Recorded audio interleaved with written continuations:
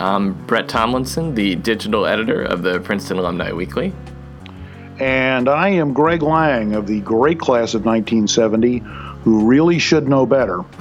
And welcome to the 10th and final episode of Going Backstory. I'm going to pull back the curtain a bit as we wrap up this podcast series on Princeton history.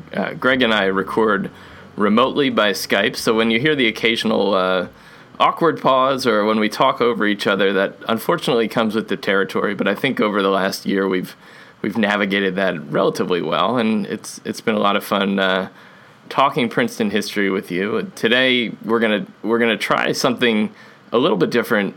Instead of talking about the past, we're going to talk about the future and the present.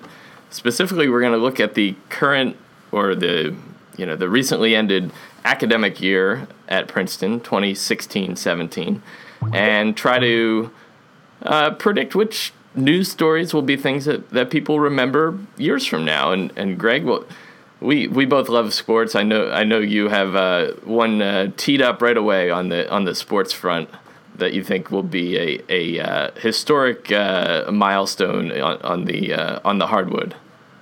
Well, I sort of wanted to short circuit people calling in and telling us we were completely out of our minds by not including the Ivy basketball playoffs. So we'll include the Ivy basketball playoffs, the first ones, which were both extremely successful, I think, on the women's side, where by complete happenstance they came down to being played on the court of the league's championship team, the Penn Quakers, who also won the tournament in a good game with the Princeton Tigers, who were then running out of steam, having really stretched their talent to the breaking point almost over the entire last third of the season, and made it into the tournament on fumes and played very well, but were not as good as Penn. Where meanwhile on the men's side, since the tournament had been pre-designated at the Palestra, became almost a complete disaster as a really mediocre 6-8 Penn team, which had barely gotten into the tournament by finishing fourth on the last weekend of the year, almost upset Princeton in the first round. The Tigers won in overtime and then went on to beat Yale. Pointing up strengths and weaknesses of doing this on a lot of different levels almost instantaneously. There were all kinds of mediocre arguments on both sides as to whether or not to have the tournament in the first place. The main reason to have one was that every other league had one, which, of course, as any Ivy League Philosophy 101 student knows, is a terrible reason to do anything. And we persevered through the first year. Obviously, the location in a predetermined site of a league team, in this case Penn, was a terrible idea. A predetermined location is not a bad idea. Having it at the home court of the league champion, one for the men and one for the women, is not a bad idea. But somehow trying to combine them is a fiasco. And I think in sort of a weird attempt to justify their mediocre decision after the fact, the powers that be decided to repeat it next year, which I think is going to cause a fair amount of consternation elsewhere, but we'll let that go. The Ivy tournament will obviously continue long after Brett and I are gone, and that may be good and it may be bad. It's certainly something the kids can plan for. It's something the coaches can coach toward. The idea was to get more than one Ivy team into the NCAAs. Which it's not going to accomplish that except in extremely rare instances. In other cases, as it would have this year if Penn had won the Ivy tournament instead of Princeton's 13 seed or 12 seed, Brett? I believe they were 12. 12 this year. Instead of Princeton's 12 seed, Penn would have gotten a 16 seed and been lucky to get that, and Princeton would have not made the tournament because they were seeded lower than any of the other at-large picks. So you learn lessons from these things. Obviously, you learn slowly, but that's my kickoff, as it were. Well, I don't know. I don't think that is changing. I think you've come to that realization too. But yeah, certainly Princeton fans had a lot of reasonable gripes about the way that worked out.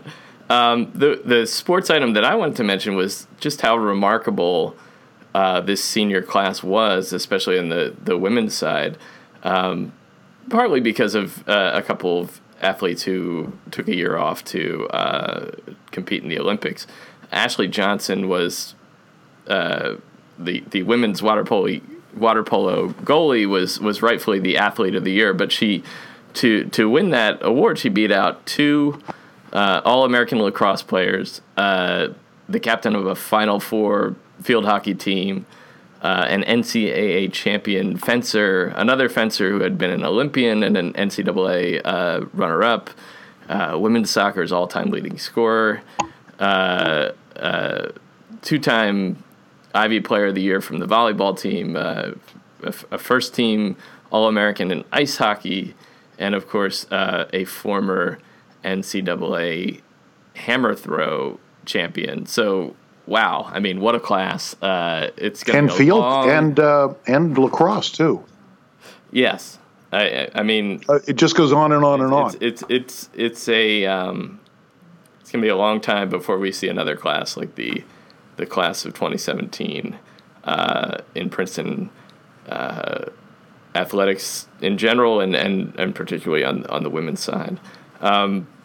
Moving on from that, I mean, I think one of the obvious national stories is the presidential election and the aftermath of that. Princeton students were very active. There was kind of a surge in student activism after the election. Students speaking out on immigration, participating in the Women's March and the March for Science. The students held a day of action on campus, which included teach-ins and writing letters to members of Congress. And President Eisgruber also issued statements regarding Princeton's view as an institution on immigration policy. And so this is not a single event or a single story, but kind of a trend. And of course, Princeton was not unique in its activism, but I do think it will be seen in the future as a notable point on the timeline of campus activism at Princeton. I think particularly those few months immediately following the election. And of course, I'm a child of the 60s, which if you count backwards from 70, you can figure out. I mean, I've seen activism of all weird sorts over the years, have written about it a few times in Rally Round the Cannon. And I must say that there's been a lot of positive aspects to a lot of the things that have been done. In my old personal tradition, I wouldn't have minded more in some areas and maybe even less in other areas, but you can't be too picky. But the main thing is to get people into the ideas of keeping these things at the top of their minds and not taking them for granted, whether it has to do with fine-tuning Princeton's motto, which the new version of which Brett can now recite accurately, which it's in the Princeton nation's service, yes, and the service of humanity, and it is literally set in stone in front of Nassau Hall. That was another thing that happened this year in October. That phraseology is courtesy of our good friend Justice Sonia Sotomayor, mm-hmm. And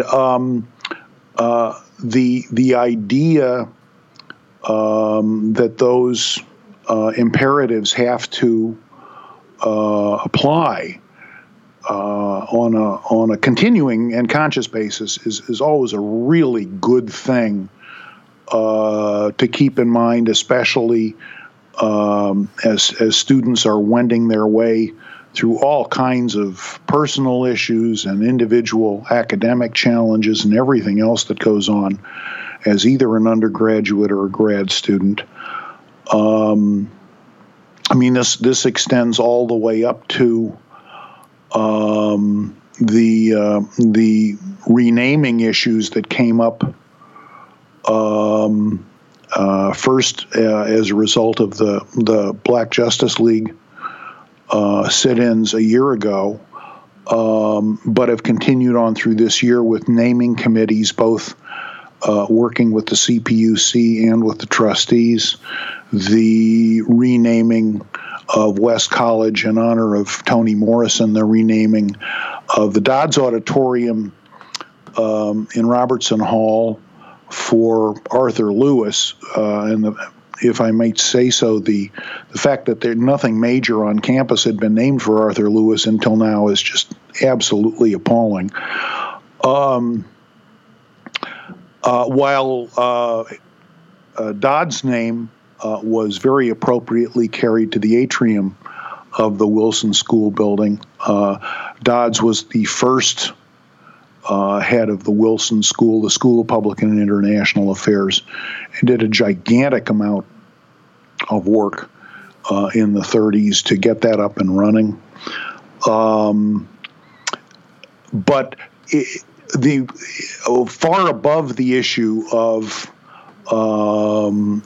reconsidering naming those particular things and bringing in Arthur Lewis and Toni Morrison, two great and legendary Princetonians, into the symbolic mix, is the idea that those kinds of naming decisions really are going to have a much more strategic direction from here on in. There are committees now that will consider those things. I've written about when you approach donors to build new facilities or do new stuff, it's not a bad idea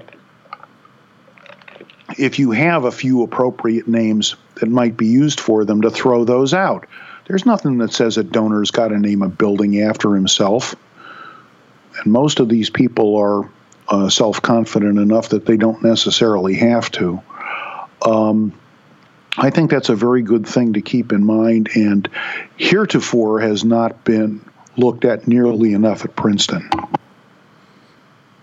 And as you mentioned, that when we were speaking before the podcast, that there are all sorts of committees for all sorts of things, including things like honorary degrees, and having a standing committee for the naming of buildings sounds like a great idea to continue. It's a wonder why it wasn't there to begin. In retrospect, you'll look back and you say, well, why didn't we have one? Yeah. We've got one now, right? And the answer is, well, nobody brought it up. Right. Another sort of almost news item, I think, from this year. It's not quite there yet, but the gathering momentum for changes to the academic calendar, which could move Princeton's fall semester exams to December. So stay tuned on that one. But the university is always changing in terms of academic emphasis and the sorts of buildings that follow when these types of things happen, and that, I think, is apparent in the planning for changes to the engineering school and also to environmental sciences. That seems to be a big item on the horizon, recently featured in PAW.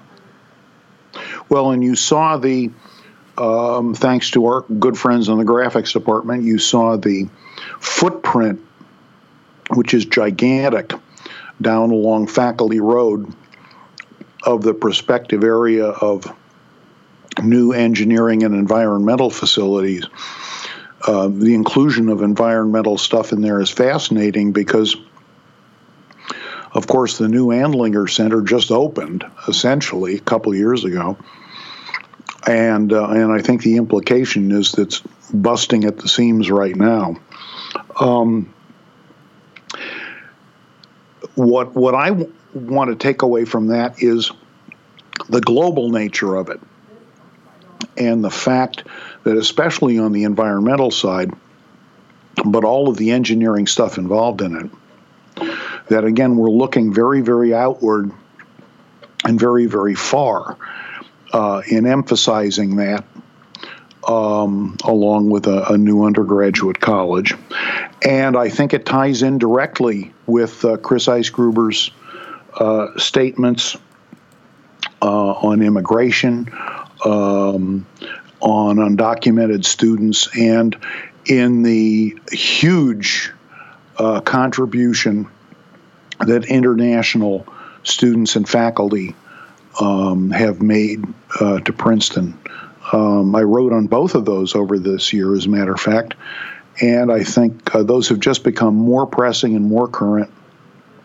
The engineering and environmental imperative certainly emphasizes that, and I think the other thing it obviously emphasizes is one huge capital campaign here, probably sooner rather than later, because facilities of that type generally aren't inexpensive, and in terms of massive projects like that, are stuff that they have to enlist Brett to help out with. Hardly. Well, I think we've covered some of the major stories that we wanted to highlight. I would just mention one more of my favorites. F. Duncan Haldane was awarded the Nobel Prize in Physics early in the morning of October 4th. Well, he was notified that he was one of the recipients of the Nobel Prize. And then, of course, went to work and taught his 11:30 graduate seminar before heading off to a press conference. So that's, we get that type of news every few years. Princeton is very fortunate to have such amazing faculty, but you never want to take those stories for granted. It's really remarkable when you hear about the extraordinary contributions that the faculty are making and being recognized for. So it's also quite notable when you see that, and when you watch those conferences. For some reason, the Princeton folks are always quite verbal, certainly very much with us, and extremely well integrated into the community. I like to think that some of the stereotypes, especially the mad scientist stereotypes, are sort of short-circuited by some of the Princeton folks, because Haldane and a number of the recent Princeton Nobel winners have been just downright nice folks who do great jobs with their undergraduate and graduate students, and are big contributors to the community. Angus Deaton is another great example of that. Kahneman, you go on and on and on. Not to mention, of course, the magnificent Toni Morrison. So it's always great to see, and Brett's absolutely right. You never want to take these things for granted. Well, there will, I'm sure, be lots of interesting stories in the year to come. Greg, I want to wish you a very happy summer break. Enjoy it. And the same on yours, big guy. And Greg's column, Rally Round the Cannon, of course, continues online and will continue in the coming year. We're going to take some time off from Going Backstory. We will be back with hopefully some history specials in the coming year. We'll also continue the Paw Tracks Oral History podcast. We recorded a new batch of those interviews at reunions, and we'll be doing some more podcast Q&As online with authors featuring our books editor, Carrie Compton, and some hopefully faculty as well, speaking about their work.